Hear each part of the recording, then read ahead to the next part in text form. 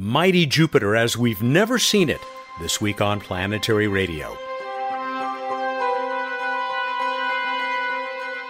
Welcome. I'm Matt Kaplan of the Planetary Society with more of the human adventure across our solar system and beyond. Jupiter is under the eye of Juno and under the spacecraft's other instruments that peer far below that world's madly swirling surface. Juno principal investigator Scott Bolton is here to review the amazing science. Bill Nye also joins me for a conversation that stretches from India to William Shatner. Later, Bruce Betts will try his hand at space opera as we get a random space fact and hear about the night sky.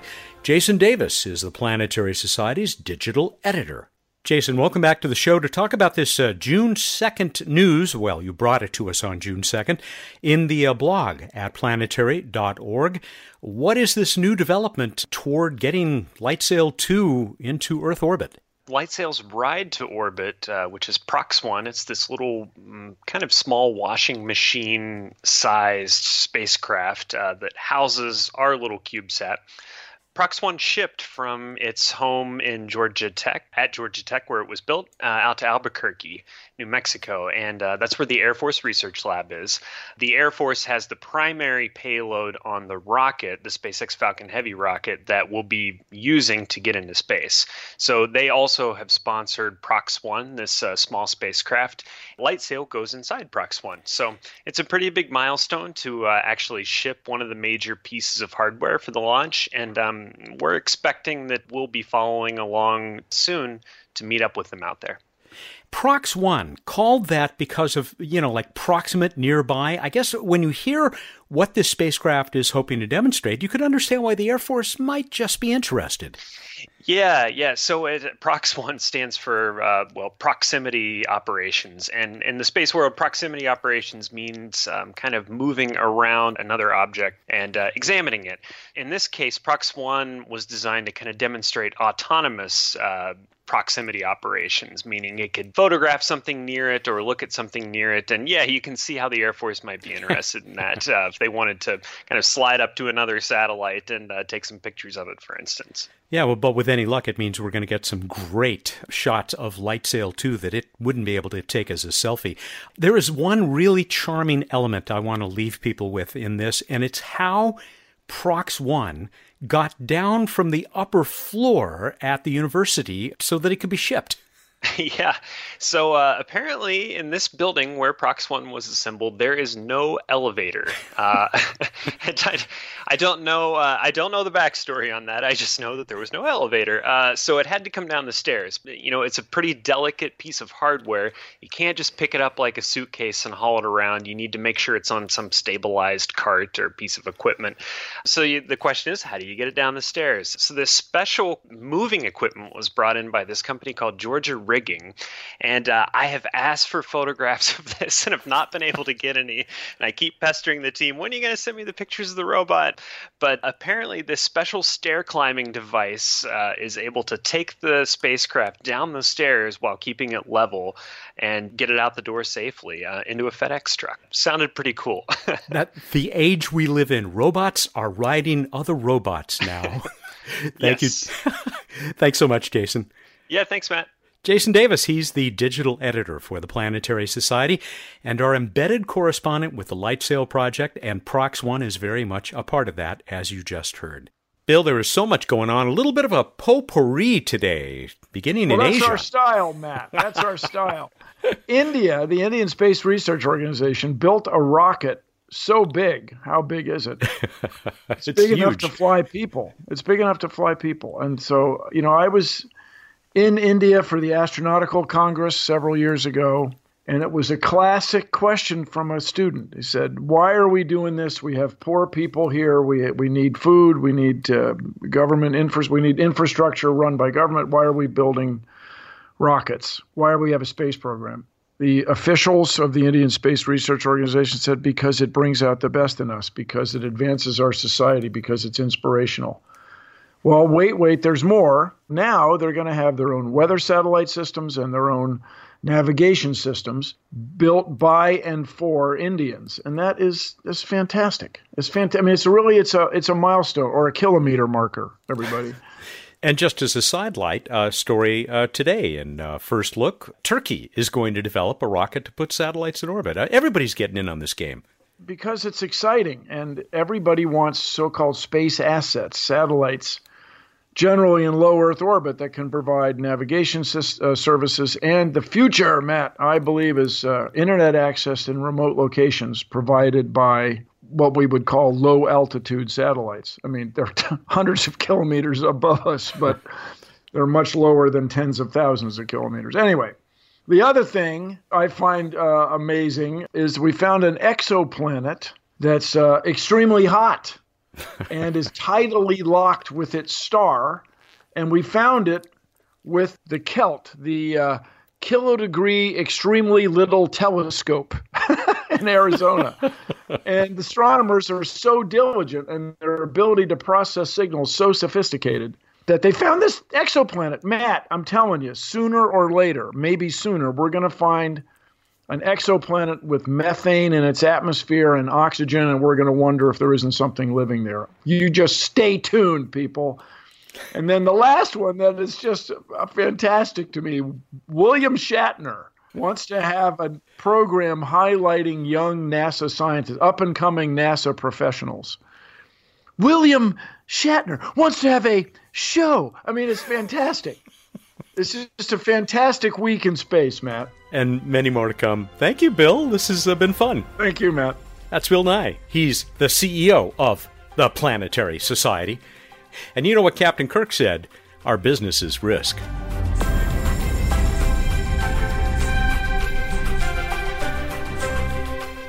I've always wanted to see Jupiter from up close, to stare down at that surface that is not really a surface, skim the great red spot, and lose myself among its swirling bands of color and light. But I don't want to get a lethal dose of radiation in minutes, and no one has offered me a ride anyway. Fortunately, we have Juno doing the job for us, with eyes that see or sense far more than our own could. It was just 2 weeks ago that the Juno team unveiled a rich library of science data gathered by the spacecraft in just its first few months circling the planet. I couldn't wait to get Scott Bolton back with us to talk about these results and more. Scott is the principal investigator for the Juno mission. We talked via Skype a few days ago. He was at home, not far from the headquarters of the Southwest Research Institute in San Antonio, Texas.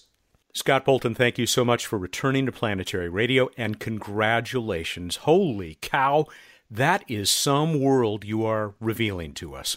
Yeah, I'm amazed at it myself. I mean, I always thought Jupiter was an amazing planet, but, you know, you get close up and personal to it, the images are just stunning. I mean, I'm awed at the beauty of this planet. And you're not alone. I think that image of the South Pole, albeit a little bit of false color going on there, but that image, and everybody listening knows the one I'm talking about, that is destined to become one of the great iconic images of our solar system. I have no doubt. Yeah, I agree with you. And, you know, the amazing thing is these images are all made by the public. We post these raw data from the imager onto our website, and we're dependent on them to create the pictures. And they made that picture just like all the other ones. It's incredible. I think if somebody had showed you that picture 5 years ago, nobody would guess that was Jupiter. Bill Nye on this show last week said it looked like something out of like the world's most expensive kaleidoscope. I agree. It does look like that. And you know, you watch these things, people are even putting little videos of the images onto YouTube, the same people that are creating them. Some of them are put to music, and you just can watch these things and go on a journey like you're orbiting the planet, like you're on Juno. And it's the beauty, the complexity. This has got to be the most beautiful planet in our solar system. Of course, I love Earth a little bit more because we're here. But wow, that planet is something. I'll say, we're going to come back to the camera because I've spent a little time with Juno Cam. I got to hold it, actually, at JPL when I was talking to Candy Hansen on your team. But let's talk about the science, too. I read, I can't remember the exact number, over 30 papers already based on your data? Actually, it's more than that. 44 papers were published simultaneously in a scientific journal, plus 2 articles in the journal Science itself. And there's more coming. I mean, some of them couldn't get done in time for that special issue, so they'll be added later online. So we're sitting there probably above 50 papers all at once. You haven't even been orbiting the planet for a year. We haven't been orbiting for a year, and more importantly, it takes a while to write a paper and get it through the system. So those papers, those 50 papers or so, are all based on the first 2 flyby close passes of Jupiter.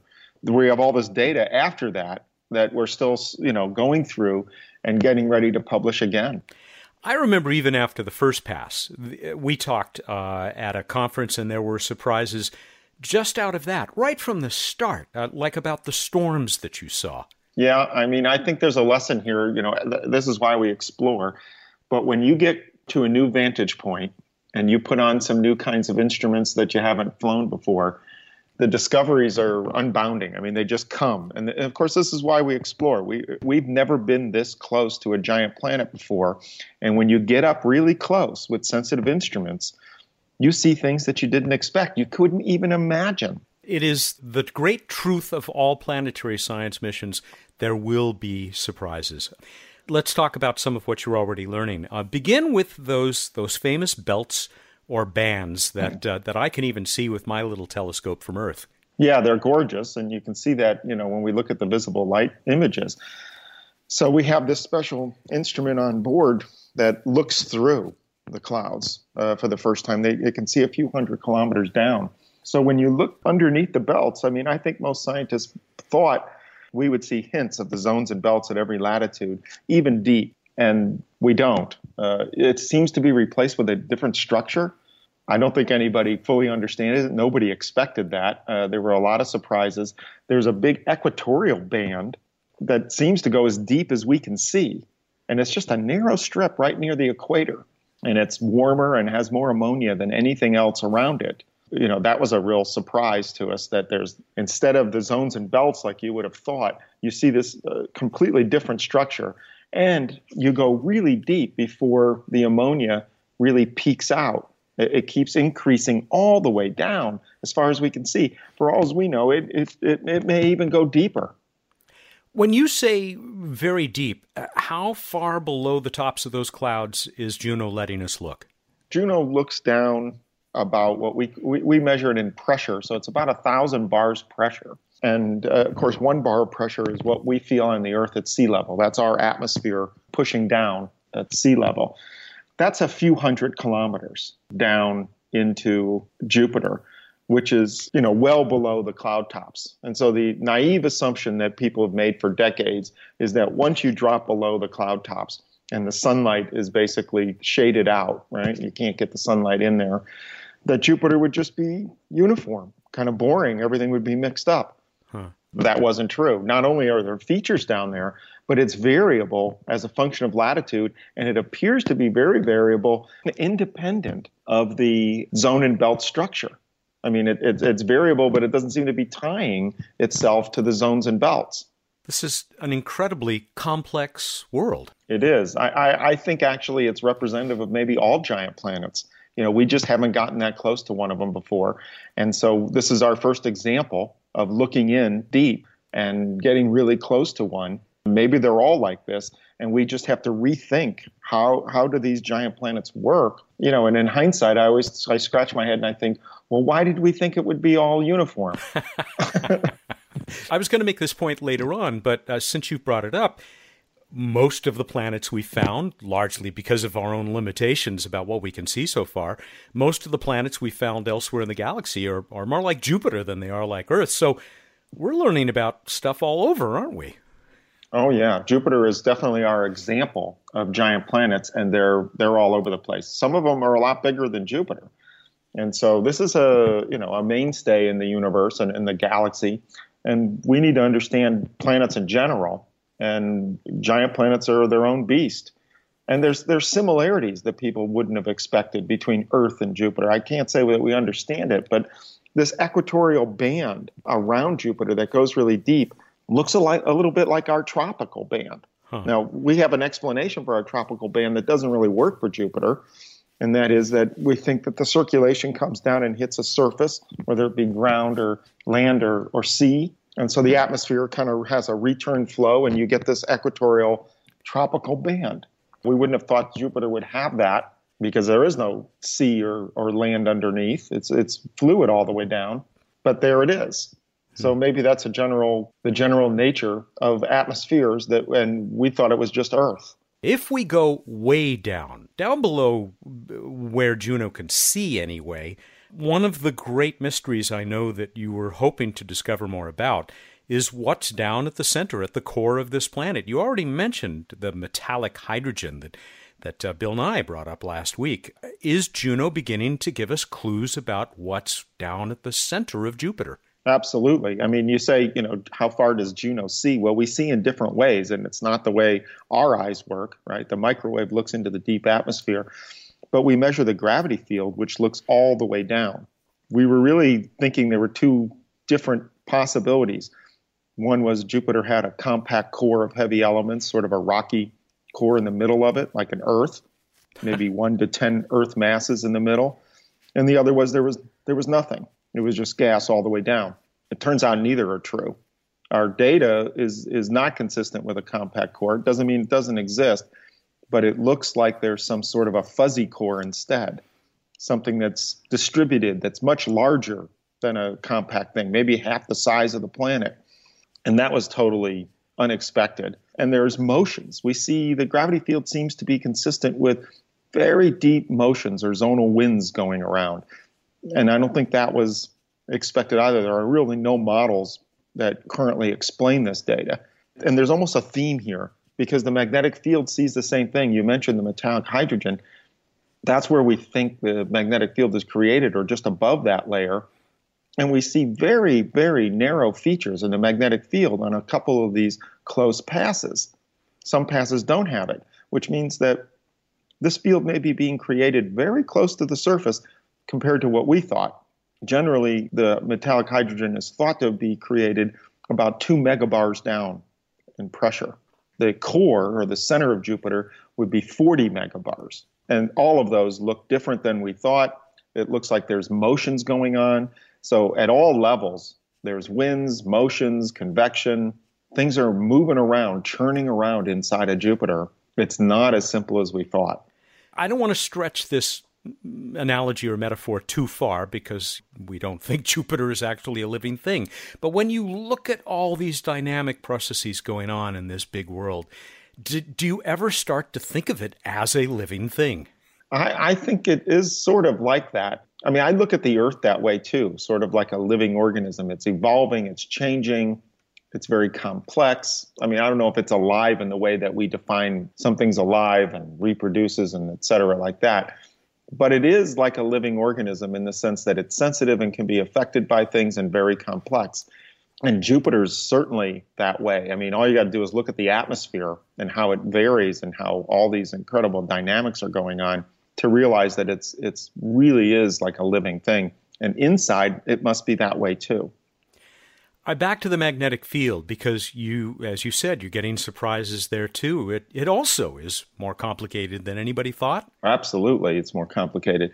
And this theme that things are more complicated and very variable, even though it was unexpected, we actually designed for it. So one of the great outcomes of the first 2 flybys in these papers is that we have the right tool. We may have learned a lot of things about Jupiter and discovered that it wasn't like we thought, and we don't have all the answers yet. But we've also verified and confirmed that Juno is the right tool to figure this out. We have the right kind of instruments and we have the right kind of orbit. And if we just finish the mapping, the key is going to be seeing how variable it is as a function of longitude. Every time we come kind of close past, we go by a different longitude and we slowly map out the whole planet. And that's what's going to reveal to us how it's really working. Are you at all concerned about getting all the science that you want to get from this mission with this, longer orbital period than you were originally hoping for? I'm not concerned about the longer orbit per se, because the science still works. I mean, I think the discoveries we've made already shows that the measurements can be made with this long orbit just as well as it could have with a short orbit.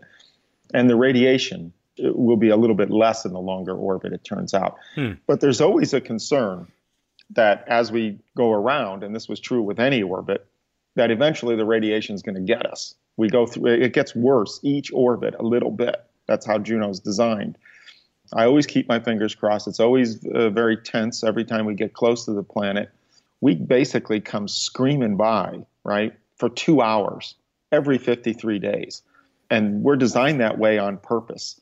You can't get close to this planet for very long without dying. And so we come in over the poles and we scream past it and try to get whatever measurements we can at that location and then get out of there as fast as you can. That technique works, but we all know that eventually, even with that dive bomber mentality, we're going to get burned. It's sort of a race. There's a fuse lit. How many of these can we get through before something fails? So far, all of our shielding's holding up. It's a little bit like Star Trek. The shields are still holding. Shields at 60%, sir. Well, I'd say we're at 90%, 95% still, but we know they're going to go down quickly at the end, especially after the second half of the mission. So we're going to approach on July 7th, the 7th pass. July 11th, I'm sorry. We'll go by the 7th pass. What's special about that one is we're going to go right over the Great Red Spot. And so for the first time, we're going to see that up close and personal.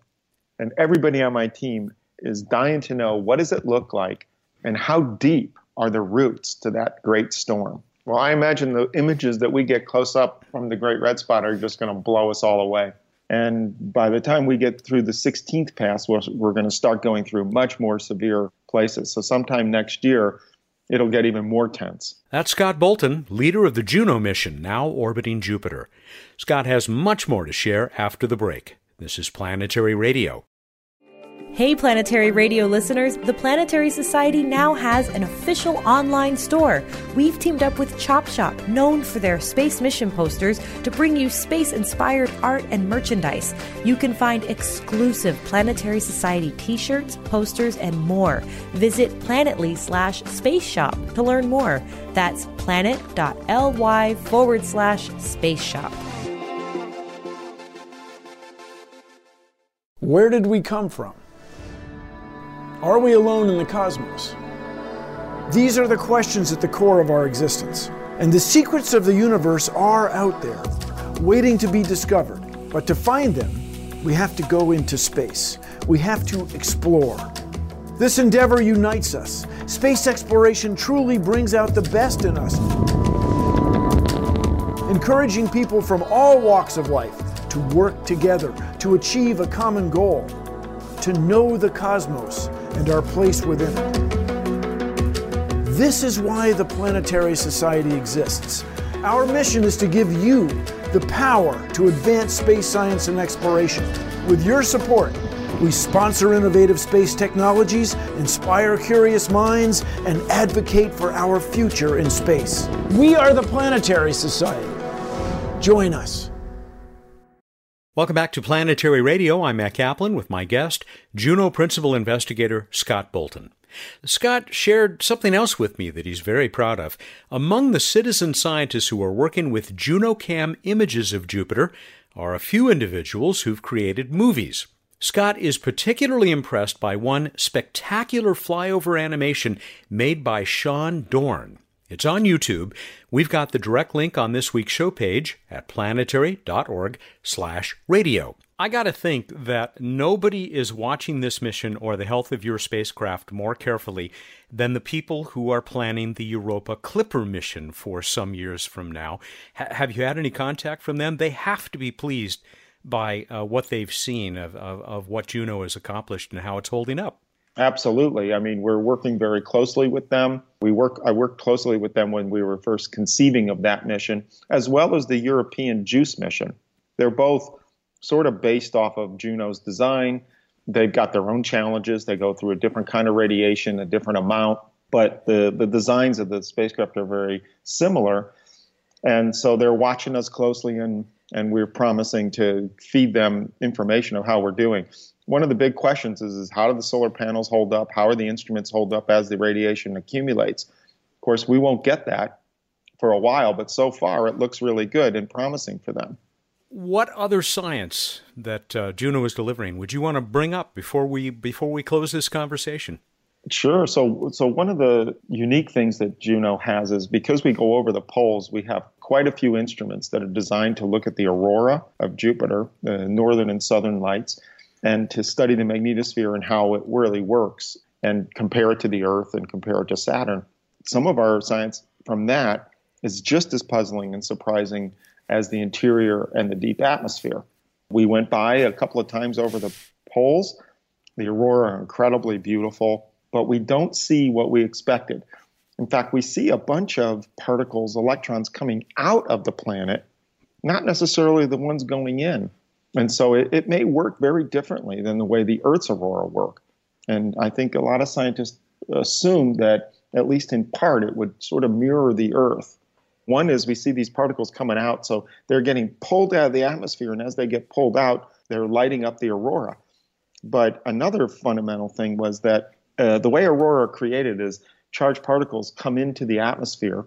This works on the Earth as well. In the case of the Earth, they come off of the solar wind, but they tread up and they go into the atmosphere through the magnetic field lines, and they collide with the atmospheric particles and make light. At Jupiter, it's the same process basically, although in some sense some of them are coming out rather than going in. But the other thing that's interesting is that the currents, we measure something called the current density of these particles as they go in. So they're being driven in by a current. And on Earth, it's almost like you've got some pretty fat cables that are carrying the current. On Jupiter, it seems to be the opposite. The current density is much lower than at the Earth.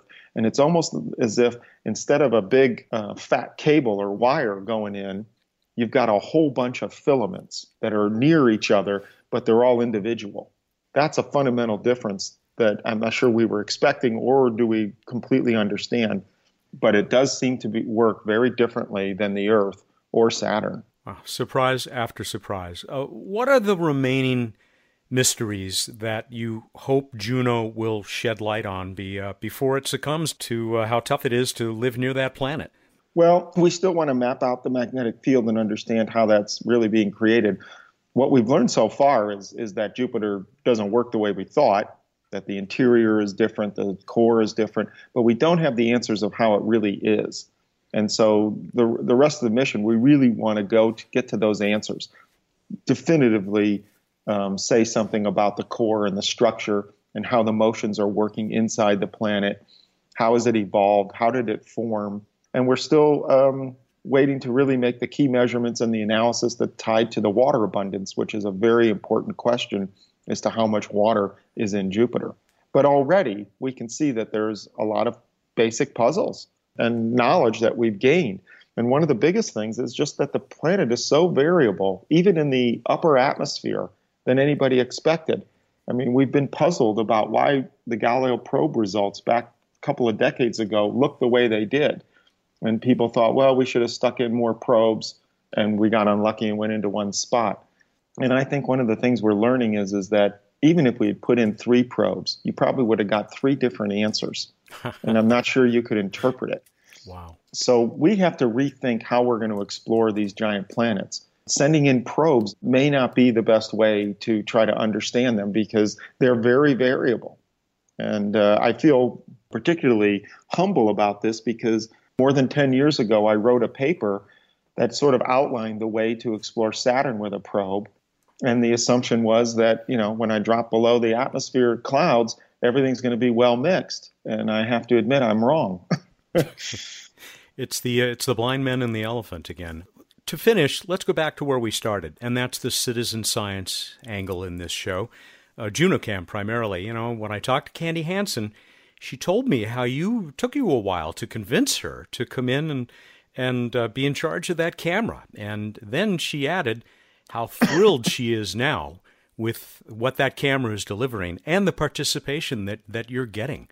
Yeah, Candy and I go way back. We're friends for a long time. We both worked on Cassini and different missions together. And so when we were putting together Juno, I went to her and said, how about participating and working on this? And she's like, no. And I said, look, I want to put a camera on board. I don't know how to run those. You do. Come on, we'll make great pictures. And she's like, no, I'm busy. I'm really busy. I want to work on Mars. I want to work on this. And I said, and I just kept, I was relentless and just kept bugging her. That's the word she used. And eventually she caved. And then I said, hey, I have this idea where, all the pictures are just going to go to the public and they'll make them. Can you make that happen? And she's like, well, that sounds like a great idea. Let's see how we would do that. Of course, she's done a fantastic job.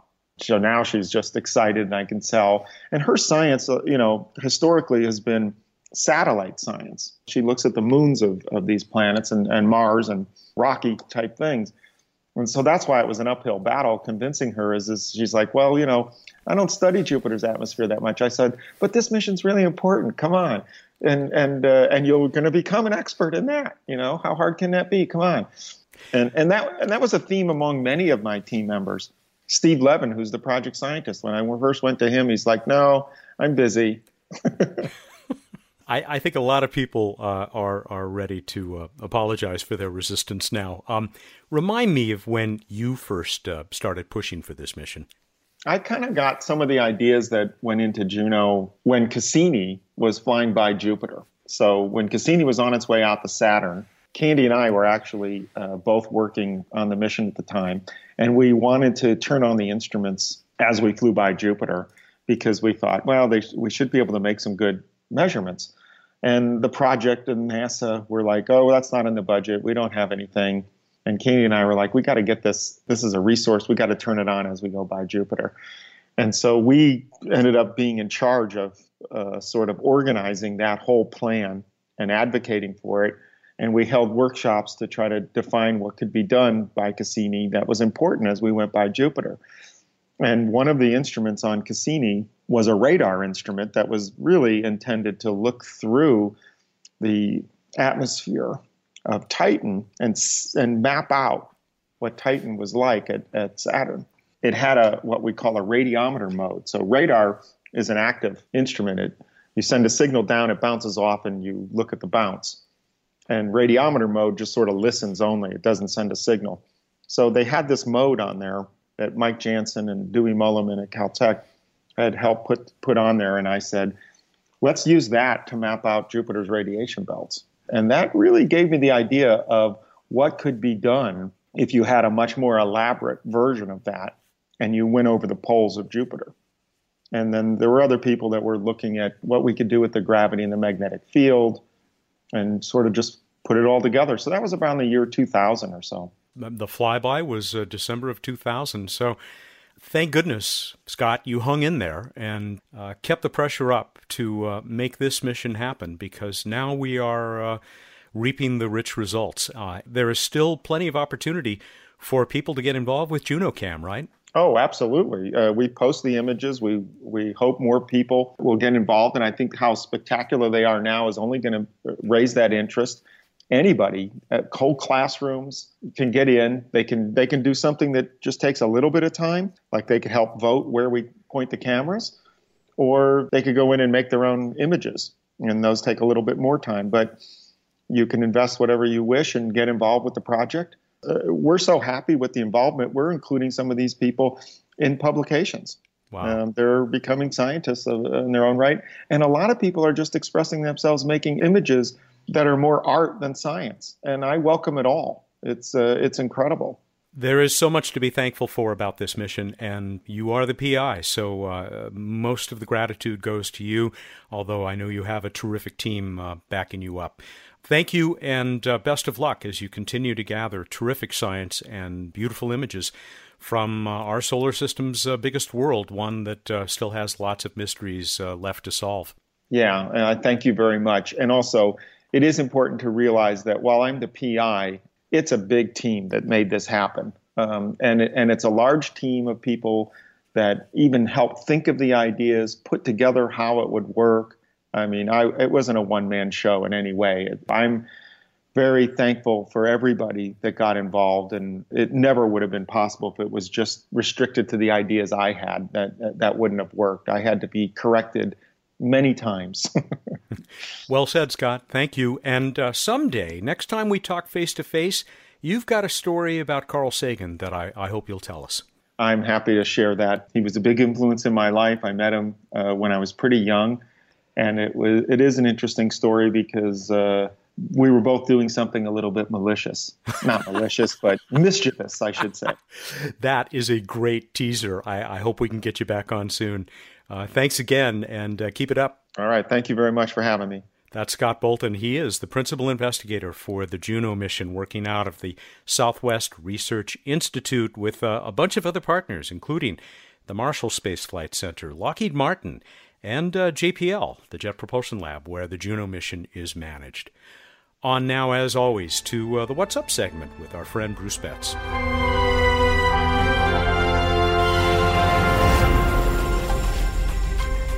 Time for What's Up on Planetary Radio. Bruce Betts is the Director of Science and Technology for the Planetary Society and joins us every week to talk about all this cool stuff that's going on, not just up in the sky, but space history and the like. And I don't really care for opera, but that's going to figure into today's show. Surprise to me. Oh, just wait. Wait till you hear the answer to the, or at least part of the answer to the trivia contest. Oh, I thought it was a request for random space fact. Okay. Oh. You can go operatic if you want, but first tell us about the night sky. Jupiter up in the evening, high in the south, looking really bright. We've also got Saturn already up in the early evening in the east, looking yellowish. And on June 9th, the moon will be hanging out really close to Saturn, making for a lovely image. And in the pre-dawn sky, it's Venus dominating low in the east in the pre-dawn, looking like a super bright star. We move on to This Week in Space History. It was 2010 that Hayabusa, the Japanese mission, finished off the first successful asteroid sample return mission, returning a small amount of samples from the asteroid Itokawa. Troubled mission, and hopefully Hayabusa 2, that we talked about last week, is doing better. Yeah, I mean, Hayabusa was impressive that they had major problems and they still pulled out a scientific victory. All right, we move on to a random space fact, All right, it was what it was. So the solar wind, which is a stream of charged particles coming out from the sun, is actually very weak in terms of pressure compared to the wind on Earth, though it's much, much, much, much faster. So the solar wind has typical speeds of 2 to 3 million kilometers per hour. But it ends up, in terms of pressure, being about 1,000 times weaker because there's very little of it in terms of material, only about 100 particles on average per cubic inch. So it's a good thing light sail runs on light, not particles. It does. It has a small influence from solar wind, but just to confuse everyone, when we talk about solar sailing, we are not sailing on the solar wind. We're sailing on light pressure. All righty, we move on to the trivia question. I asked you, what is the name of the U.S. mission that plans to slam a spacecraft into an asteroid in the 2020s as a kinetic impactor demonstration mission? How'd we do? Some confusion this time because the mission you had in mind was at least intended and might still end up being part of sort of a dual mission, which I will let you explain after we mention that Random.org chose Sam Glick, or Samantha Glick, a first-time winner, I think, of Minneapolis, Minnesota.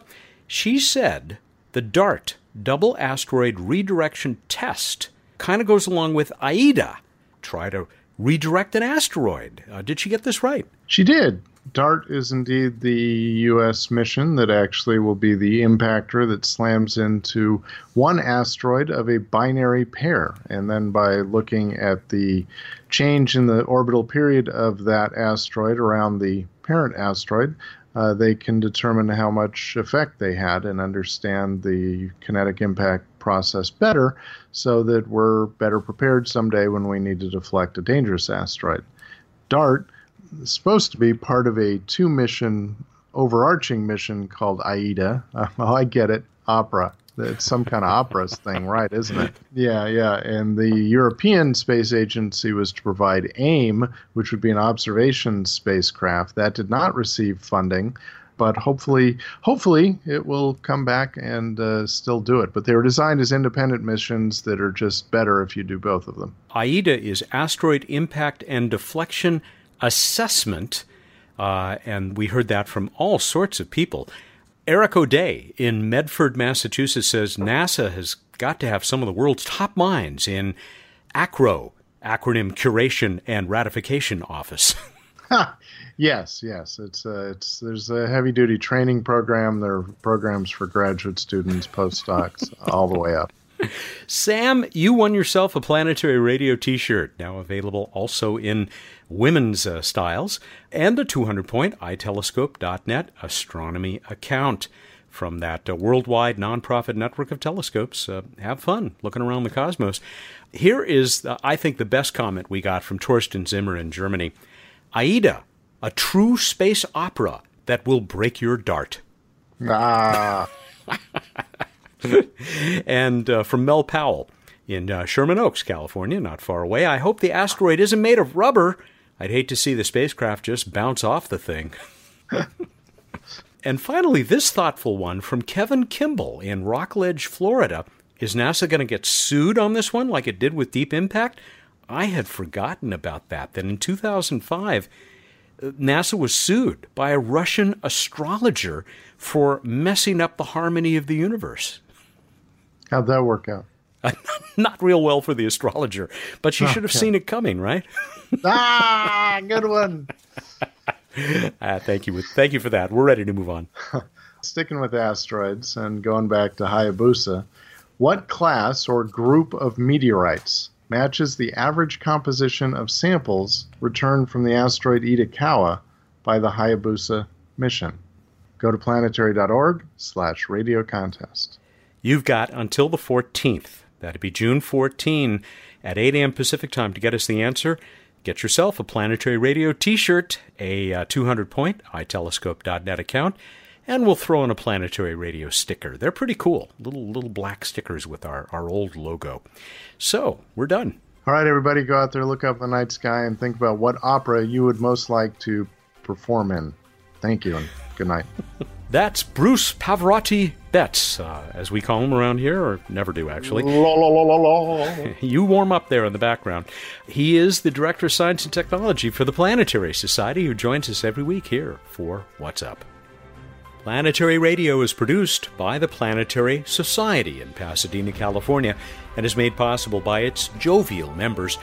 Danielle Gunn is our associate producer. Josh Doyle composed our theme, which was arranged and performed by Peter Schlosser. I'm Matt Kaplan. Clear skies.